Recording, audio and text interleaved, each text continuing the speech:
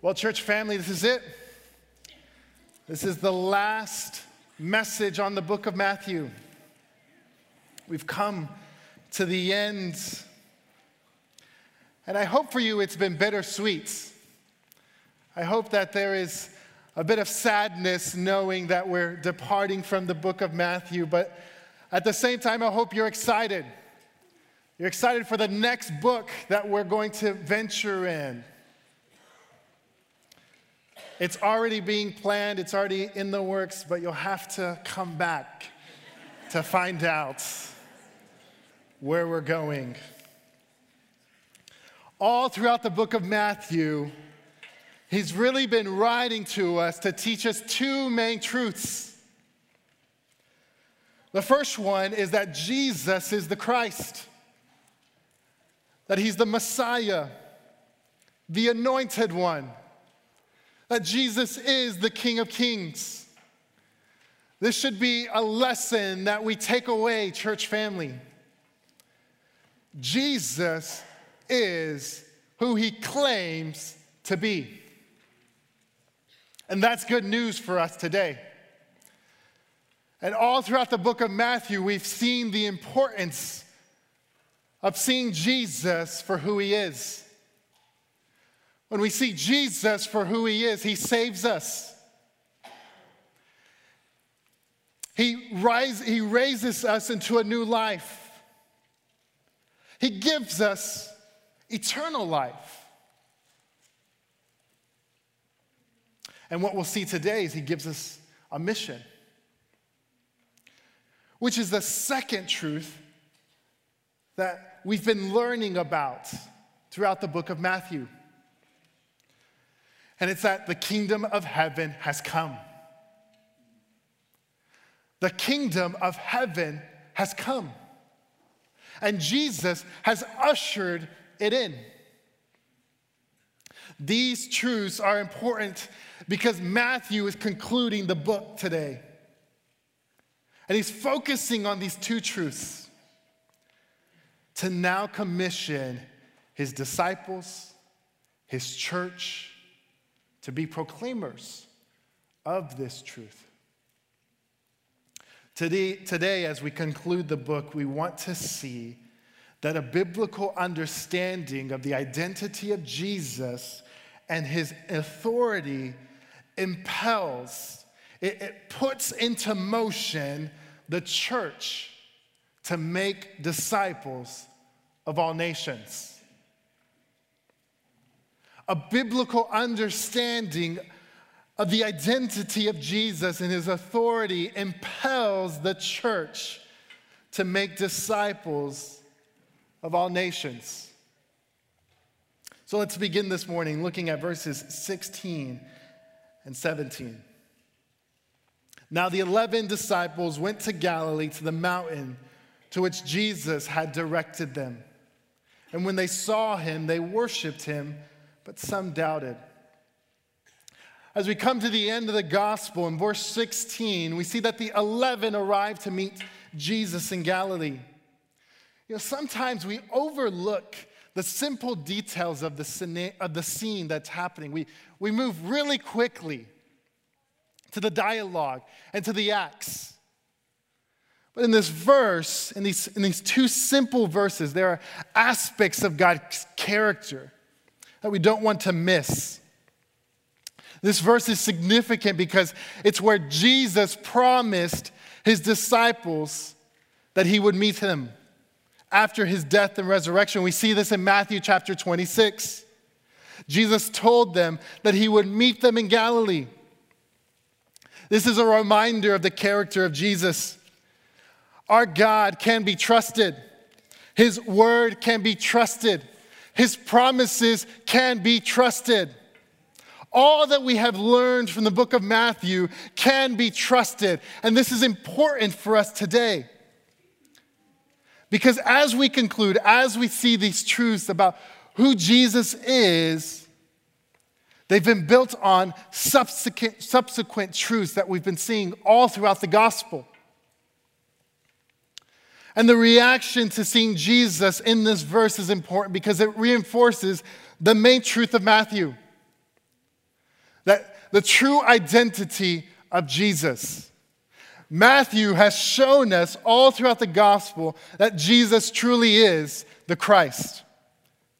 That he is God incarnate, that he's the risen Savior that came to seek and save the lost. And this is why Jesus is worthy of our worship, and why the disciples come and greet Jesus in this manner. And notice, Jesus accepts their worship. Why? Because he is God. And only God is deserving of worship. If you noticed throughout the Bible, there are many times where people come and worship other beings. We see it in the Old Testament when they come and they worship the angels of the Lord. And the angels always respond how? No, don't worship me. We see it in the New Testament when Paul arrives and he's preaching in different towns, and they come and they bow down and worship, and he says, no, don't come and worship me. I am man just like you. But Jesus accepts the worship because he's deserving of the worship because he's God. But this begs each one of us to ask a question this morning. Did we participate in the corporate worship of God this morning?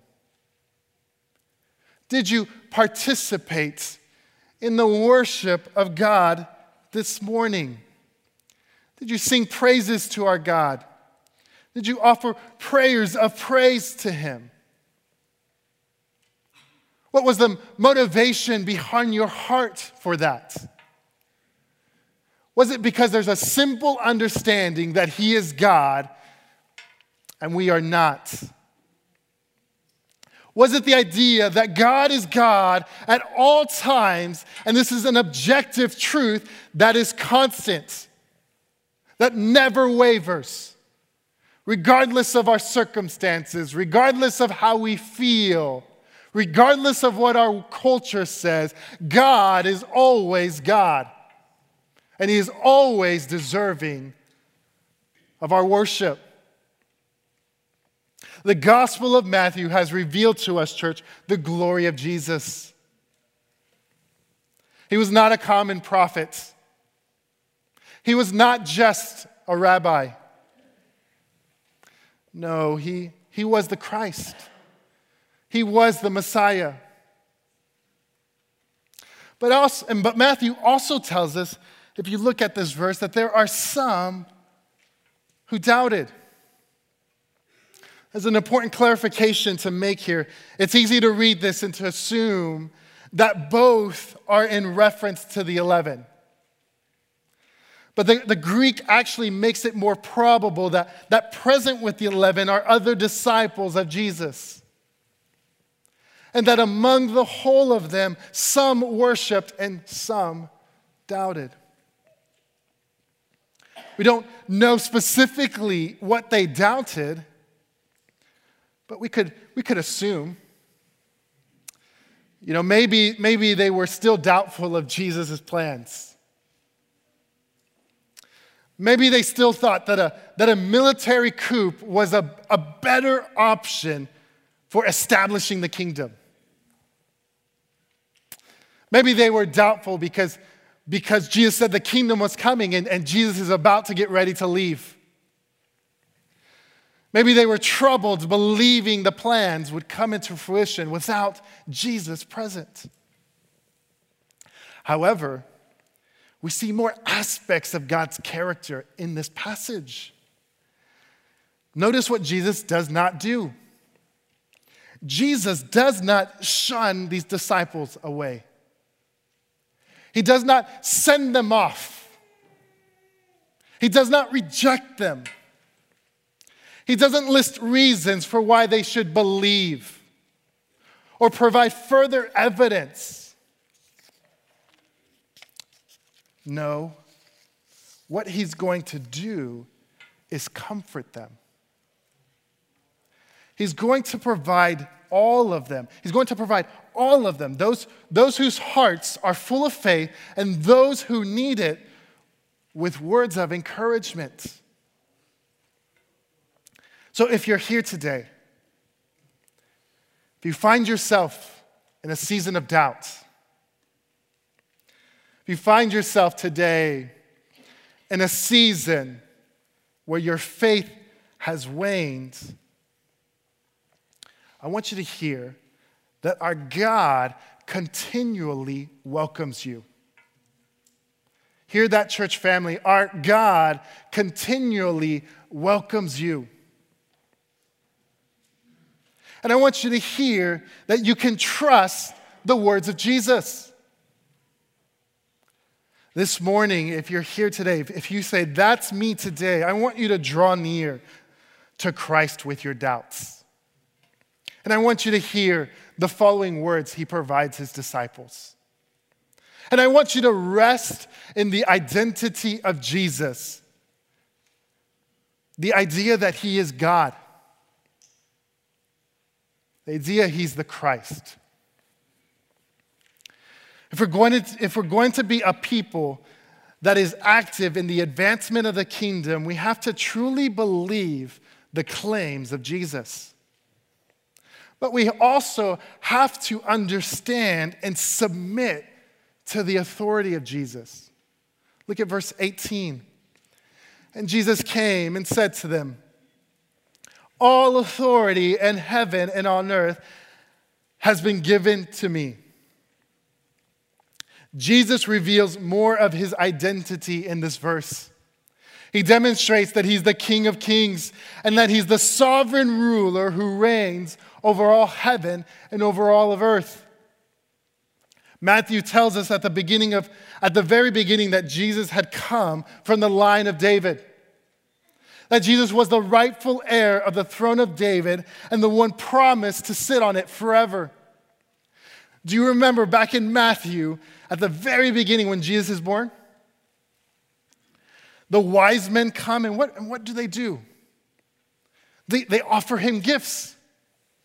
Gifts that were fitting of a king. Gifts that demonstrated the kingship of Jesus. At the very beginning of his ministry, in chapter 3, Jesus tells us that the kingdom of God had arrived. The kingdom that he himself was ushering in. A few weeks ago, we saw the Romans and the Jews ironically mocking Jesus. Do you remember this? Saying that he was the king of the Jews. See, all throughout the gospel, Matthew's been teaching us, showing us who he is. And one important point is he's the king. He's a sovereign ruler. He reigns over all things. But there's another truth that Matthew's been showing us throughout the gospel. And that's the power and the scope of Jesus' authority that comes with his rule. We've seen Jesus' authority over creation and all within the created order. We've seen his authority over sickness and over disease. We've seen his authority over the spiritual world, over its principalities. We've seen his power and his authority with his power to forgive sins. We've seen him demonstrate his power and his authority over life and over death. Everything that has ever existed and all that would seem to exert its own control is subjected to the authority of Jesus. As one theologian put it, there are no wayward atoms in the cosmos. Every single one is controlled by its creator. And Jesus says in this verse that this authority was given to him. This phrase in the Greek is in the divine passive, meaning that God is the one acting and giving this authority. That's important because it should allude us to Daniel chapter 7. Look at what Daniel chapter 7, verse 14 reads. And to him was given dominion and glory and a kingdom, that all peoples, nations, and language should serve him. His dominion is an everlasting dominion which shall not pass, and his kingdom one that shall not be destroyed. Do you notice in Daniel all that has been given to the Son? All that's been given to Jesus? He's been given dominion. He's been given glory. He's been given a kingdom. He's been given a people within that kingdom. All of this is Christ's. Church, this is the God that we serve. This is the King Jesus that we came to worship today. The King who rules, who sits enthroned over all things. I wonder if Jesus is the King over your life. I wonder if you are submitted under the authority of Jesus today. You know, we have the danger of compartmentalizing our lives. Isn't it true? We think, these are my things, and these are the things that I'll give to Jesus and to his people. And the other stuff, though, this stuff is all mine. This is the stuff I'm going to be in control of. But you know, this type of thinking misses the bigger picture. The premise of this thinking is the wrong starting point. Because everything and all is under the rule and reign of Christ. And we are just stewards. Everything that you possess, you're just stewarding it. The time that we have in this life, we're just stewards. The families that we've been given, stewards. The money in our accounts, stewards. The resources we have accumulated as a church for the gospel, we're simple stewards of it. This is not an easy truth. This is by far an easy truth to live by. But this is why Jesus says, only those who are willing to die to themselves can be his disciple. Only those who are willing to submit their lives, their desires, their wants, can be a disciple. Because you cannot serve two masters. And what Matthew has been teaching us all throughout his book is that Jesus is the King. And he is the only master worthy to be served. I wonder if we're a church that's under the submission of Jesus. I wonder if as a church we're willing to die to ourselves for the glory of Christ and the advancement of his kingdom. I wonder if as a church we're willing to make sacrifices. Where we're able and willing to put away what we desire for the greater body, for the glory of God. As one of your pastors, I can tell you, this is the type of church that we pray we are like, and that we continue to become. A church marked by continuous evidence that Jesus is the great shepherd of this church, that he's the head of this body, and that he's the glorious King of this people. Why? Because, church, for us to accomplish the mission, we have to have a biblical understanding of his identity. We have to have a rightful understanding of his authority so that it leads us to obey his commands. Look at the command of Christ in this chapter, verses 19 and 20. Jesus says, Now all of that has been covered. Go, therefore, and make disciples of all nations, baptizing them in the name of the Father and of the Son and of the Holy Spirit, teaching them to observe all that I have commanded you.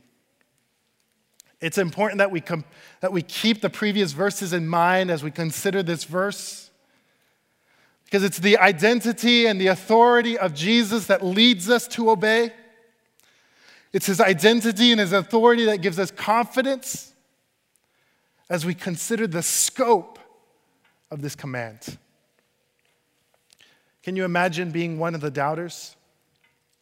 Thinking all about what Jesus has been teaching and instructing in Matthew and wondering, how are we going to get this done? How are we going to accomplish what Jesus is asking of us?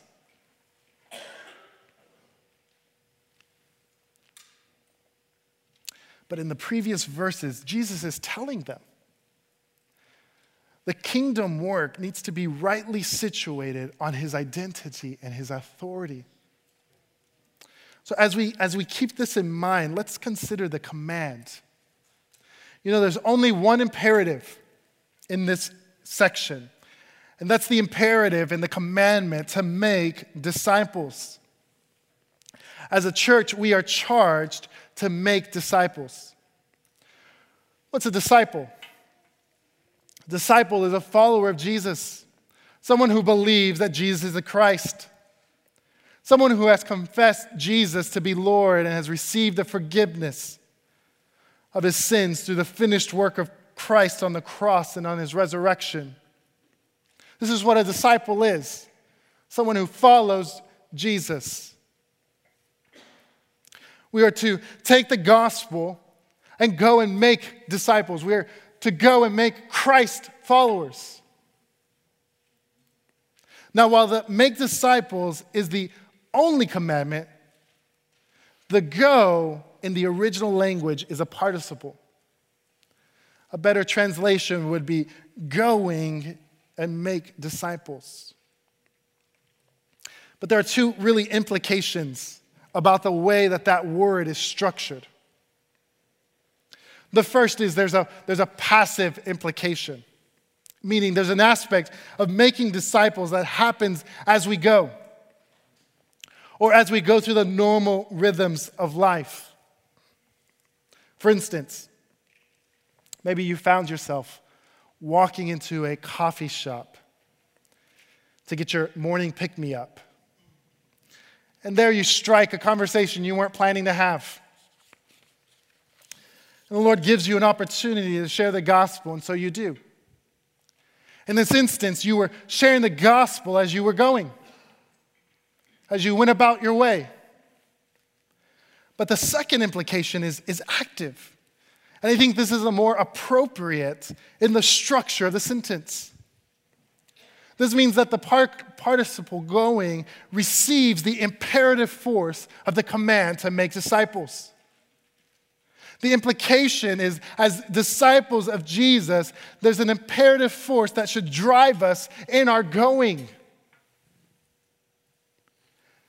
There's a level of going for the disciples of Jesus that is a necessity, that is planned, that is intentional. A common question that arises as we read the book of Matthew, one that I've come to over and over and over again in my own life, is how am I active in the advancement of the kingdom of God? How are we active in the advancement of the kingdom? Maybe you're not active in this moment. Maybe you're not participating in the advancement of the kingdom. I want to give you a quick starter guide, just some intentional ways that you can be active. The first one, be active by persistently praying for the lost. Pray for your family. Pray for your friends, your coworkers, your neighbors. Pray for the lost mentioned in your small groups and in conversation. Why? Because remember, this work begins because Christ has authority. So we labor in prayer for the lost, seeking the authority of Christ to work.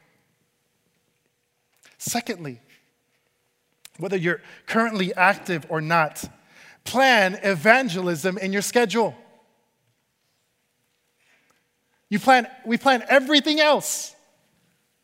We plan when to watch movies. We plan when we're going to see friends. We plan when we're going to watch sports. We plan when we go to work. Everything is planned.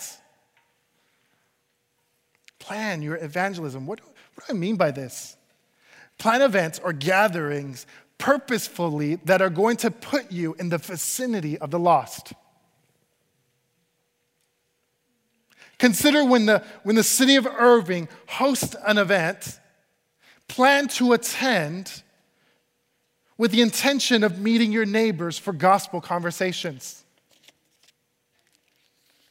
Consider creating routines that put you in the same place every week for the purpose of meeting the same people to speak the same gospel truths to them. Thirdly, involve others. This was a model that Jesus gave us. In Matthew, he sent his disciples in two. This was the model that the apostles replicated in the book of Acts. Paul is with Barnabas. Then you see him with Timothy. Think, which brother or sister, which family can I invite to join me? Go to the local parks together. Go walk around the lakes together. Have a dinner, a cookout with your neighbors, and invite some church members to it. The goal, again, is that we would be active in the advancement of the kingdom by making disciples. But notice, in verse 19, Jesus also tells us who we must tell. Go and make disciples of all nations. We're to go and tell all nations. One of the beauties of the city of Irving is that they're all around. They're all around here. I'm still learning the city, but I know where the Hispanic section is. I know where the Indian section is. I know there's a small African section here. The nations are around. And he's put us here as a church of First Irving not to just reach the people who speak our language. That's not what he says here. So what happens? We've got to adjust. We've got to learn. We've got to pray. We've got to labor. Notice there's two things that characterize the disciple of Christ. The first characterization of a disciple is that they're baptized. We've already seen in the book of Matthew, Jesus exemplifying this. Paul tells us in Romans 6 that our baptism is an expression that we too, as disciples of Jesus Christ, have been buried into his death. So in the same way, we might be raised from death to walk in the newness of life. Baptism becomes our public confession to the gathered church that Jesus is who he claims to be, that we believe in his death and his resurrection. This is why the disciples of Jesus get baptized. If you've never been baptized and you profess to be a disciple of Jesus, I pray that you would see this verse this morning, consider what might need to be your next step of obedience today. Come and speak to me or one of our pastors about the importance of baptism in your life for its public confession. But there's another characterization. Notice, not only are we supposed to go and baptize them in the name of the Father and the Son of the Holy Spirit, but verse 20 tells us that we ought to teach them.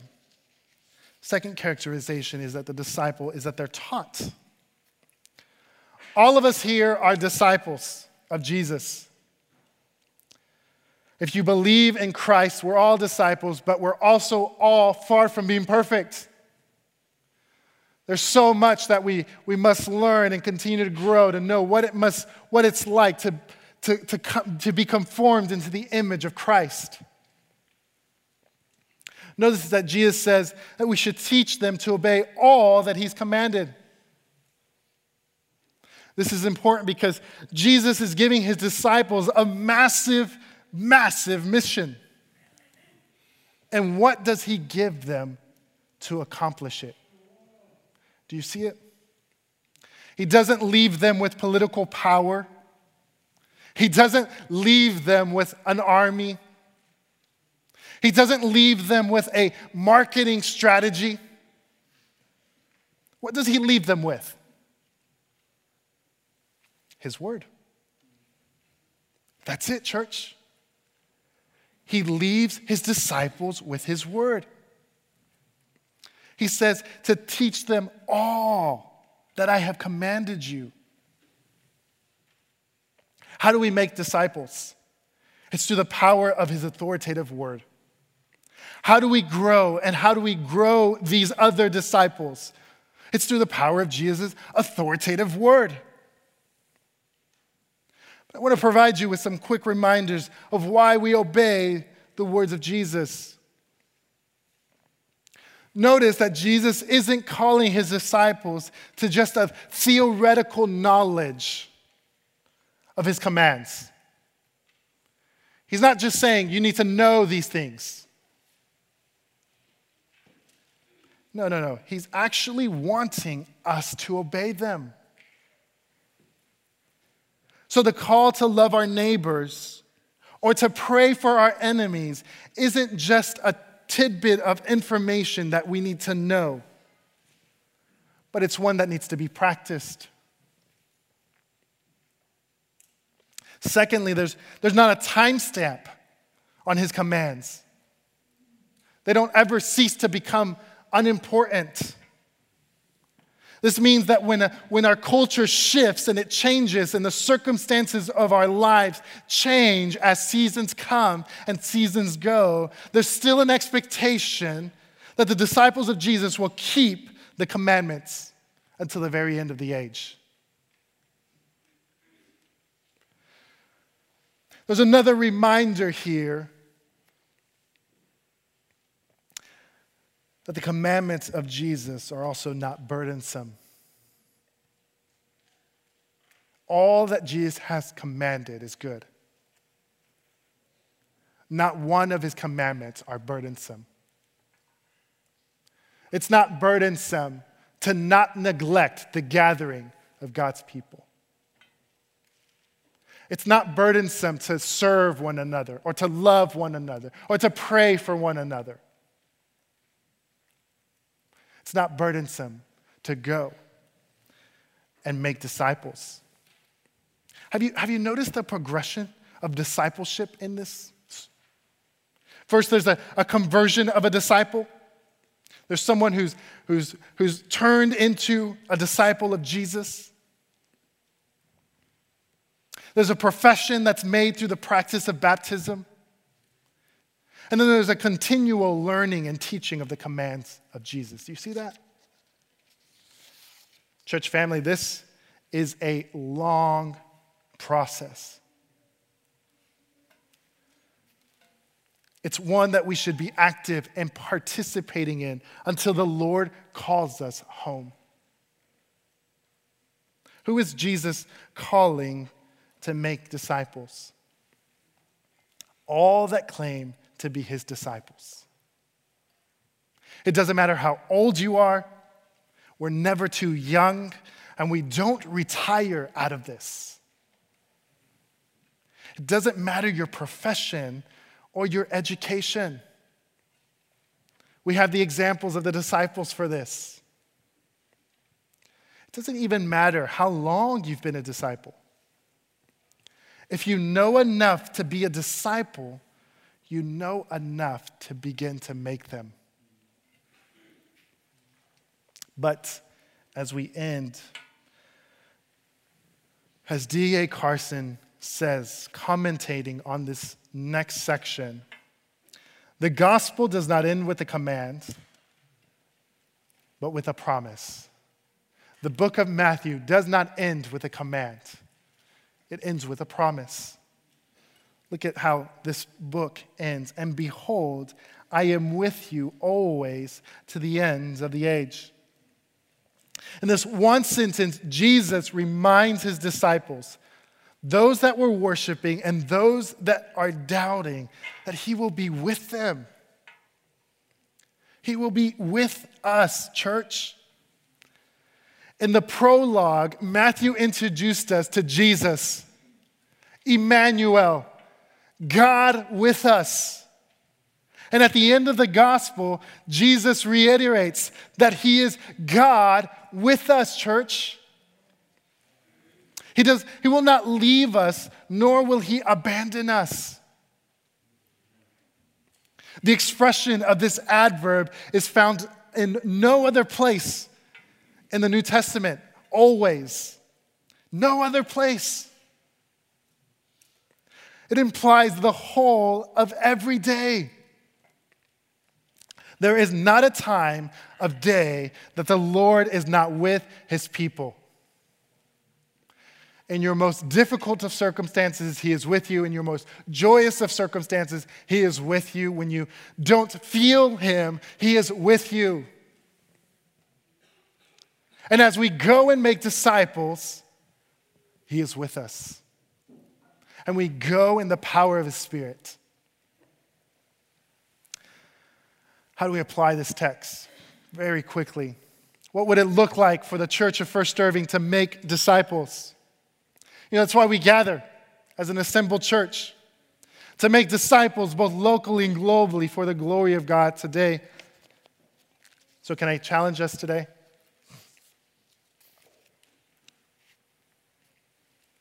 What if everybody gathered here today? What if the church gathered, committed to praying for the lost, and committed to sharing the gospel with at least one person? We'll set the bar just as low as we can. Just one person a month, using the authoritative word of God and the power of the Spirit. What if we just shared the gospel once a month? Do you know that if 400 of us did that, that would be close to 5,000 gospel conversations? 5,000 gospel conversations and interactions. Can I challenge us to do that? Will you challenge yourself? Will you say, Lord, this is out of my comfort zone, but I'm willing to die. I'm willing to die to myself. I'm willing to trust your words. I'm willing to go. I'm constantly praying that the Lord would stir the baptism waters of our church. Because that would mean that we're a disciple-making people. I think, church, if we properly know who Jesus is and we submit to his authority and we obey his commandments, I think that we could become and continue to be a disciple-making church. How do we respond this morning? First, maybe you're here this morning, you're visiting and you're not a disciple of Jesus, you've never chosen to follow Jesus today.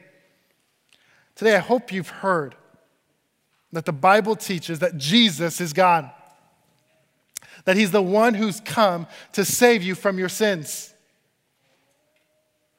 The Bible says that the wages of our sins is death, and Jesus came to die on the cross for your sins, and then he rose again 3 days later. This is how you become a disciple. It's what we read this morning. You believe in your heart, and you confess him as Lord. You too can be saved. Maybe that's your response this morning. I would encourage you as we sing, there'll be pastors here in the front. Just come and say, hey, I want to be a disciple. I want to hear more about this gospel. I want to hear more about this King. Secondly, maybe you're a disciple, but you've never been baptized. Would you come and let's talk about that? Let's talk about the importance of baptism in the life of a disciple of Jesus. And for the rest of us, how do we respond? Church family, let's go with the gospel today. Let us go readied with the gospel on our lips. It's not a question of if God is calling and leading us, but where is he calling and leading us to make disciples? But let's go with the gospel today.